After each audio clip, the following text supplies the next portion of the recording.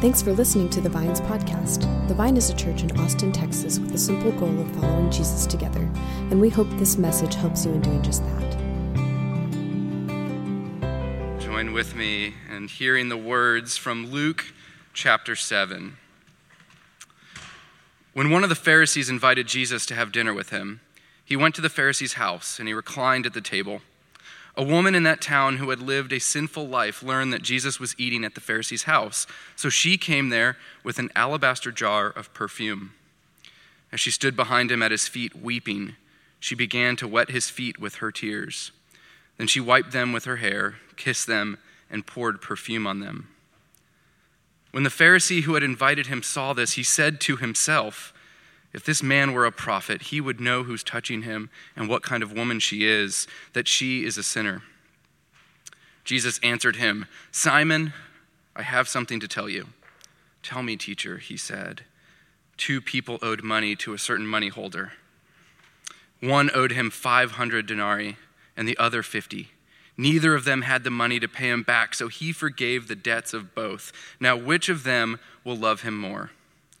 Simon replied, "I suppose the one who had the bigger debt forgiven." "You have judged correctly," Jesus said. And then he turned to the woman and he said to Simon, "Do you see this woman? I came into your house. You did not give me any water for my feet, but she wet my feet with her tears and she wiped them with her hair. You did not give me a kiss, but this woman from the time I entered has not stopped kissing my feet. You did not put oil on my head, but she has poured perfume on my feet. Therefore, I tell you, her many sins have been forgiven, as her great love has shown. But whoever has been forgiven little loves little." Then Jesus said to her, "Your sins are forgiven." The other guests began to say amongst themselves, "Who is this who even forgives sins?" And Jesus said to the woman, "Your faith has saved you. Go in peace." This is the word of the Lord. It's great to be with you all this morning. We are in this 50-day experience through the Gospel of Luke. That's not only including these Sunday mornings, but also daily audio devotionals. I'm curious if we're enjoying them. Are they going well for y'all? I know half of us are enjoying it. We have about 100 people who are listening to them daily in our community, so that's been really meaningful. If you'd like to be a part of that, just feel free to take out your phone. You can scan that QR code, and it'll set you up there. But what we're doing through this series is we're listening to the whole Gospel of Luke in 50 days, and we're getting back together on Sunday mornings and reflecting on one of those passages that we've heard throughout the week together to deepen our experience into the life and the promises and the claims that we find of Jesus in this gospel. And I hope that we have found it to be a good way to begin our year together. Before we talk about this passage, I just want to have a little conversation together. Before Omicron took place, one of my favorite things was dinner parties. I love going out to eat at restaurants where you overpay for really small portions, and you have to figure out how to split that up. Usually you'll have maybe 4 people sit down and 3 little wafers of some sort of farm-to-table thing that's way overpriced. My favorite is dinner parties in homes. I love the hospitality of going into someone's home and experiencing that. What makes a good dinner party? Let's have a little conversation here together. For you, what makes a really good dinner party really, really good? The people. You have to have the right people there. Conversation. Yeah, that's a huge part of it. Cabo Bobs. Yeah. For some people, that's really important. What's that? Home cooking. That's right. When you can tell someone spent a lot of time creating something. Yeah. Those moments, I think one of the reasons why dinner parties are so fun and meaningful is they're also really delicate.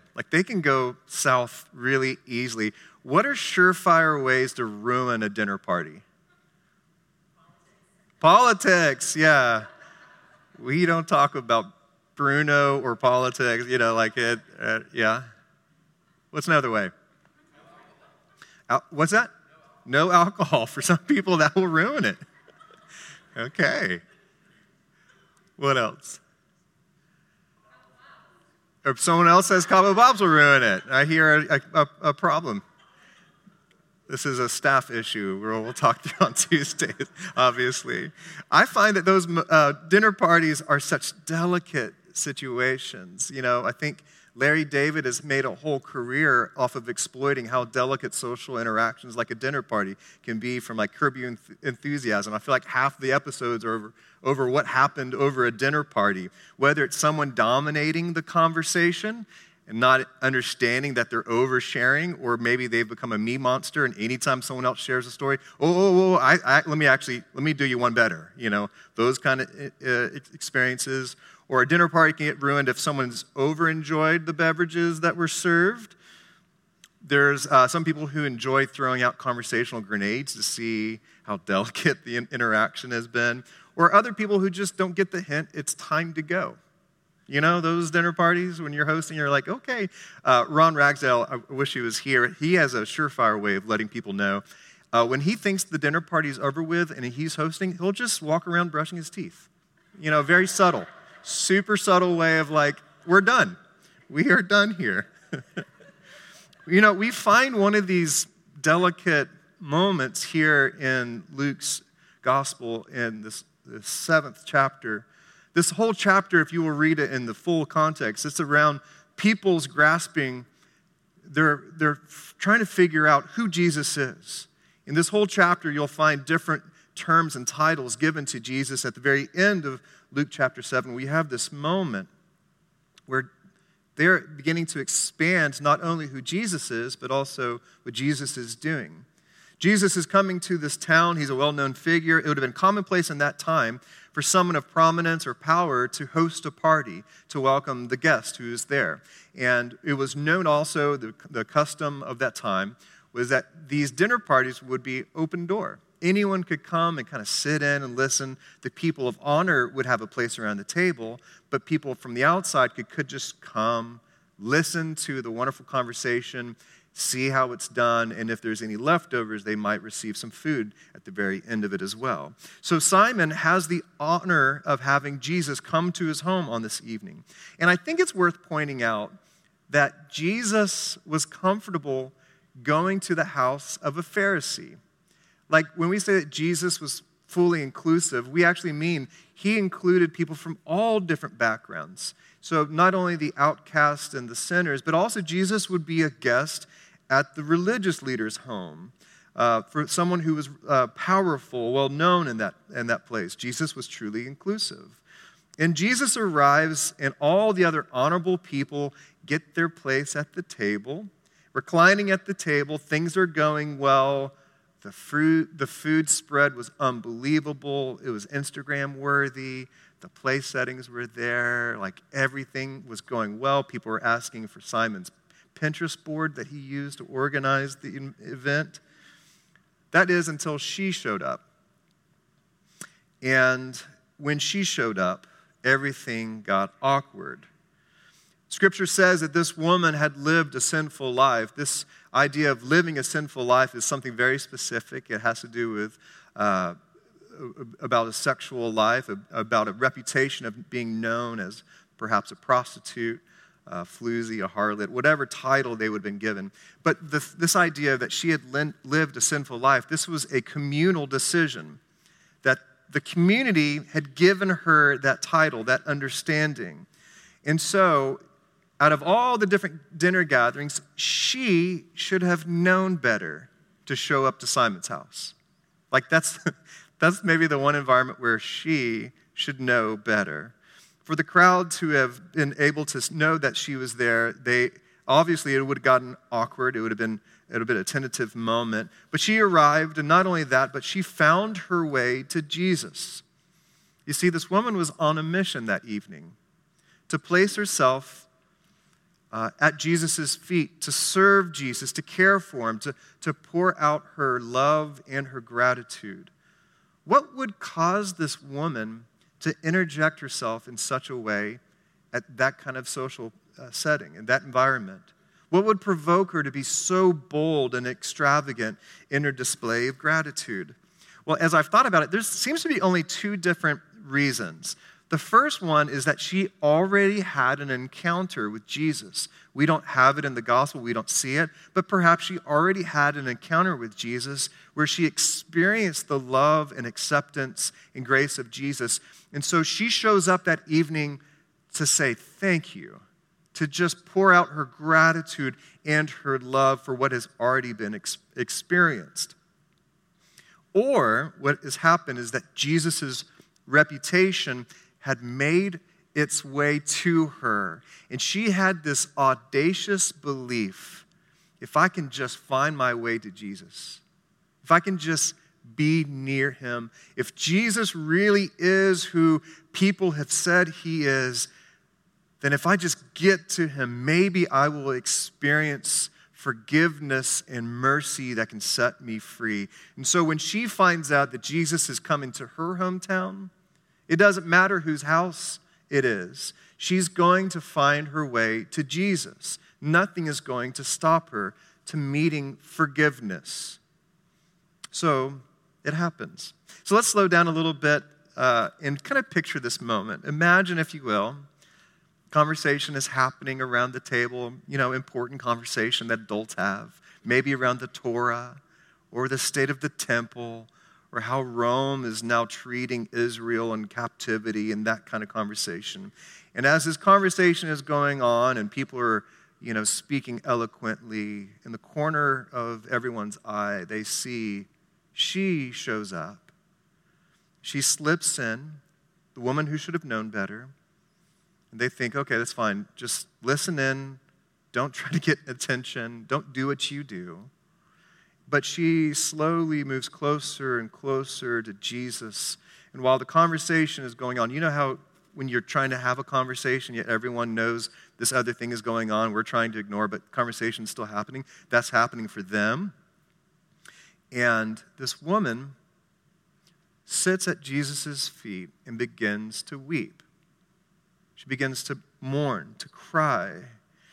And her tears are streaming down her face, and they're dropping on Jesus' feet. And she does the radical thing of letting down her hair. It's almost disgraceful for a woman to do it in that culture. But she lets down her hair and begins to wash Jesus' feet with her hair and her tears. It's only someone who's been liberated from social constraints would do that. Only someone who's experienced deliverance would do that. Then she pulls out of a pocket this jar, cracks open this alabaster jar of perfume, and begins to pour it out. Perhaps this is the same type of perfume that she would use for her wealthy clients, but this time that aroma would take on a different meaning. And as she pours out that perfume, the smell and the aroma begins to overwhelm everything else in that room. The smell of the food. The environment seems to be taken over by this overwhelming aroma of grace. It's bold.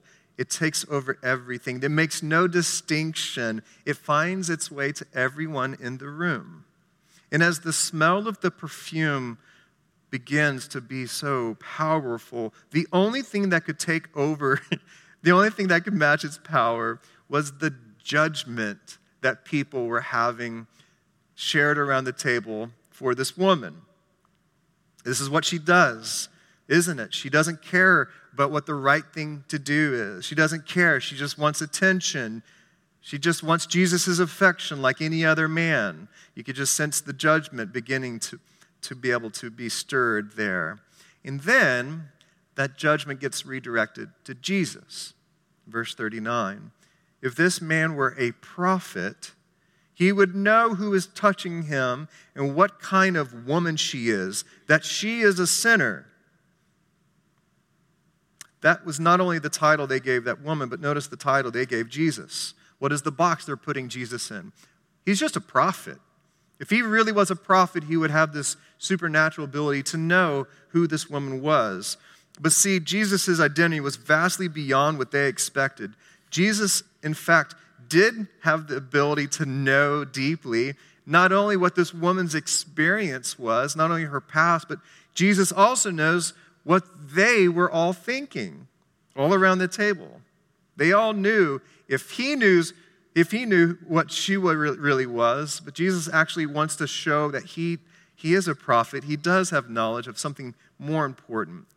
But this was a predicament for Jesus, for him to point out what was going on. And imagine if he would chastise Simon and the other people for judging her, then all of a sudden she becomes a prop. She becomes like a prop in this conversation, and all the attention and judgment would be upon her. And Jesus didn't want her to be a prop. So what does Jesus do instead? He tells a story. There's this wonderful story about King David. When King David took Bathsheba, killed Uriah. There's this Old Testament story. There's this prophet Nathan who wanted to call him out, but you couldn't just do that. So what this prophet Nathan did is he told a story about this wealthy man who took a lamb that belonged to a poor man. And he used that story to get into something more deeply without actually addressing it. That's what Jesus is going to do right here when he tells this story. He tells this story, instead of making this woman a prop, he says this parable. 2 people owed money to a certain money lender. One owed him 500 denarii and the other 50, 550 denarii.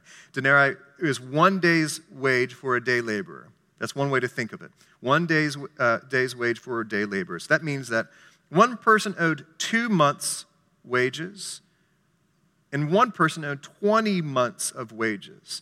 Both were big debts, but one was extravagant. You could say one debt was reckless. The only type of person who would amount that kind of debt was someone who was foolish, right? And verse 42 says, neither of them had any money to pay him back, so he forgave both of the debts. Both were forgiven. Then Jesus asked Simon the question, now which of them will love him more? It's a weird twist. Which one will love him more? Simon replied, I suppose the one who had the bigger debt forgiven. You have judged correctly, Jesus said. In this parable, Jesus is making a connection between 2 different things. Forgiveness and what? Love. Forgiveness and love. The one with the greater debt forgiven will love greatly. But then Jesus, this is the beautiful thing about you can do with stories. Jesus is painting this picture, and then in a moment, he flips it around and it becomes a mirror. It becomes a mirror where they can see themselves in this story. And Jesus said this to Simon, do you see this woman? I came into your house. You did not give me any water for my feet, but she wet my feet with her tears and wiped them with her hair. You did not give me a kiss, but this woman from the time I entered has not stopped kissing my feet. You did not put oil on my head, but she has poured perfume on my feet. Therefore, I tell you that her many sins have been forgiven, as her great love has shown. But whoever has been forgiven little loves little. This woman had love and gratitude spilling out of her, like the tears from her eyes, like the fragrance that was enveloping this room. And so for Jesus, that aroma was the aroma of love. It was the smell of someone who's pouring out their love for Jesus. This could provoke the question from someone, which is, so should we sin greatly so that we might love greatly? Like, should we just be reckless with how we live so that in the end we could be forgiven for a lot and then love a lot? I don't think that's the point of this story. The reality is, for me, when I look at this, the reality is that this woman, she knew her brokenness. She had been told about it from the community. She probably felt it in her own soul, the weight of it, the undue burden of judgment from her community. It was something that she knew well of, and probably it sunk into what she thought of her as herself, like her identity. Now, Simon, on the other hand, his issue was not that he was without sin, but that he was blind to his sin. His goodness and his moral superiority, it had blinded him. from his own need. His problem is not that he did not love Jesus enough, is that he just did not realize he needed forgiveness as well. Jesus would say elsewhere, it's only the sick who need a doctor, but Simon wasn't sick. Those with a great debt forgiven love greatly, but Simon didn't have a great debt, especially compared to her. Therefore, Simon, because of that blindness, was not being transformed by the grace of God. Simon's problem was the opposite of the sinful woman's problem. The problem was not his sinfulness, it was his damnable goodness that had kept him away from seeing grace and experiencing God's goodness and favor. You see, turning from Simon, Jesus turned to this woman and said the words that are only given for those who love greatly, for those who know that they are in need of grace and mercy. Jesus said to this woman, "Your sins are forgiven." And then the other guests began to say amongst themselves, "Who is this that even forgives sins?" Jesus said, I love it, Jesus ignores them. And Jesus said to the woman, "Your faith has saved you. Go in peace." Earlier in this story, it was revealed that this group had seen Jesus as a prophet. If he really was a prophet, but see, Jesus didn't come just to be a prophet, but he came to give forgiveness. Jesus didn't come just to give forgiveness, but also came so that those who experience shame, demeaning, devaluing, condemnation, especially from those in the religious circle, that they could experience deliverance and freedom and lifting up. If you guys remember, last week, the prophecy that was spoken over Jesus was, "You will cause the falling and the rising of many." What we see here in this moment, Simon of great standing is being lowered, and the person on the absolute bottom of the social and the moral culture of that day is being lifted up. Your faith has saved you, is what this woman has said, has been told. What saved her? Her faith. Not her knowledge of Scripture, not her moral scorecard, her faith, the kind of faith that wastes expensive perfume to pour upon feet, the kind of faith that shows up at home where you should not show up in, the kind of faith that is displayed in knowing that you are desperate for one thing alone, and that is the grace of God. And it didn't matter that this dinner party was at a Pharisee's house, because that is where Jesus was. And wherever Jesus was going to be was where this woman was going to find herself, because that is where grace resides. I love this story. Don't y'all? Don't you love what it displays about Jesus? How he cared so little to fall prey into empty religion, and how he cared so deeply to find people experience liberation and value and significance in a life with him. And as I've sat with this passage this week, I have just wondered, what we see about Jesus still true of the church today? Is the church today the safest place for people who are in need? People who are in need of grace? Is this the safest place for them to come? People who have felt excluded or shunned and disgraced? Is that the work of the church, or is the work of the church the opposite of that? Are we as a church more reflective of Simon, or are we more reflective of this woman? So this past week, my family, we experienced the uninvited gift of family time because of quarantining. My daughter tested positive at the end of last week. I know right now you're reconsidering, did we shake hands, did we hug? No, we haven't, that's fine. I've tested 3 times, including this morning. I am more negative than anyone else here. But I had the great opportunity to be with my family, be stuck at my home. So what does that mean? It means my wife and I finally cleaned out the garage.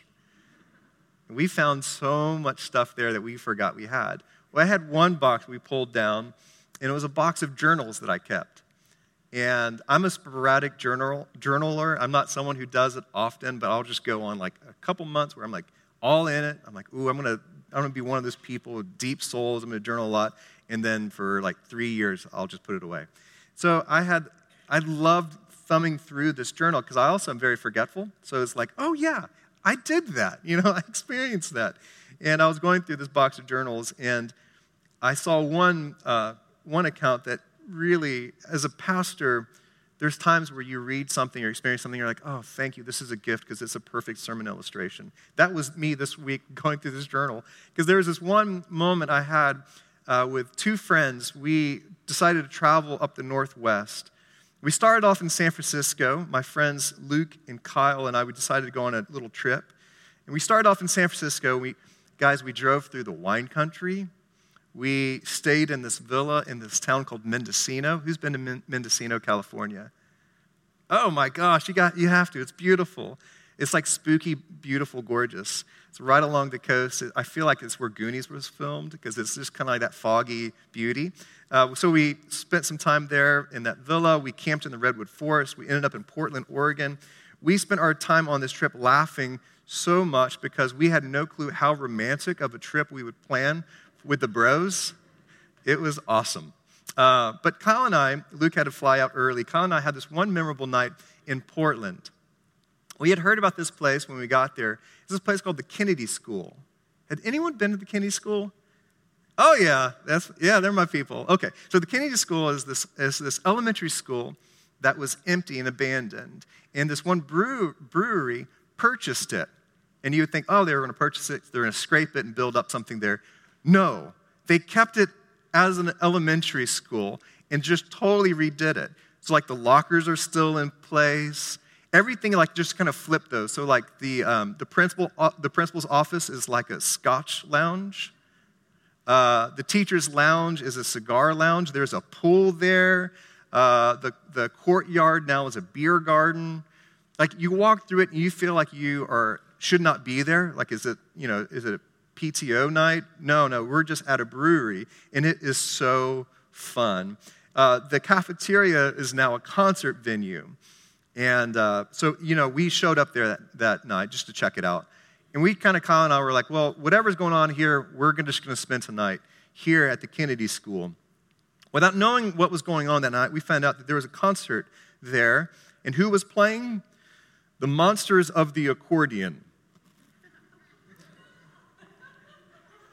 They thought the squeeze box was dead for good, but they're in for a surprise. Monsters of Accordion.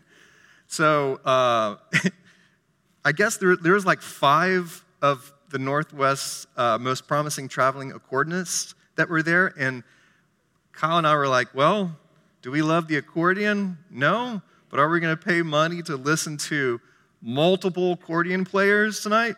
Sure, why not? Yeah, why not? That's one of our favorite questions on trips. Why not? Why wouldn't we do that? So a highlight for me was, we didn't know this, but the man, the myth, the legend, Duck Mandu was there. The famous accordionist, guys. You guys want to hear a little bit of Duck Mandu?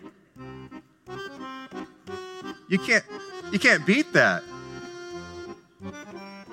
It's just beautiful. How is that out of style? I don't know. Okay, so let me paint the picture. What's going on there? You might wonder, who's showing up to an accordion concert? Great question. It was the most bizarre mixture of people. There were hipsters who were trying to show so desperately that they were not into anything radio friendly.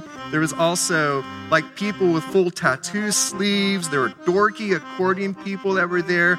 There were a handful of people in drag. There were old people, young people, rough-looking bikers were there.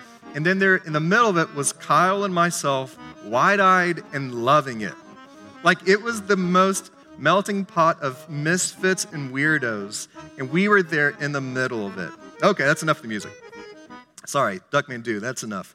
But there was one artist who came up, and he seemed to be the most rough-looking one out of all the accordion players.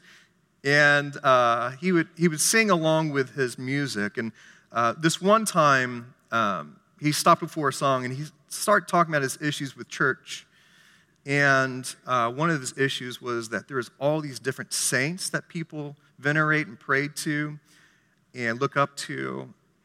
And there are certain people that the church looked down upon. And he started talking about how he personally was drawn to the person of Judas, because he thinks that Judas gets a bad rap. there was all this prophecy about someone had to do what Judas did. It seemed like he just kind of jumped on the grenade for everyone. And someone had to do it. So Judas, he just did it. And yet we judge and devalue him. What do we call him? Traitor. And all that Judas did was he simply told people where Jesus was. They just asked him. He told them where Jesus was. And forever, he'll be known as the reject, the traitor, the failure. And then he turned to the crowd and said, does anyone else feel like a traitor, a reject, a failure? Well, then maybe Judas could be our saint. And then before he began the song, he said, I give you Saint Judas, the patron saint of sinners. And he played this song, and guys, the crowd loved it. I remember, like when I was reading through my journal, I wrote that if the accordion player would have had an altar call to accept Judas in their heart, I think everyone would have come forward. Now, on the plane ride coming home, I was replaying that scene and how sad and unsettling it had made me. And it took me a while to realize, as I was journaling on the plane, why was I saddened by that experience? And it just came to me that, there is a patron saint of the sinner. That's Jesus. Like, if there's any title that seems the most appropriate for Jesus, is that Jesus declared himself over and over again to be on the side of the sinners. He didn't come for the upwardly mobile, the bootstrappers, the moral, those who keep their life together. He came for the sick, the tired, the rejected, those who were told that they were unlovable, those outside the religious circle. Those are the ones whom Jesus gathered.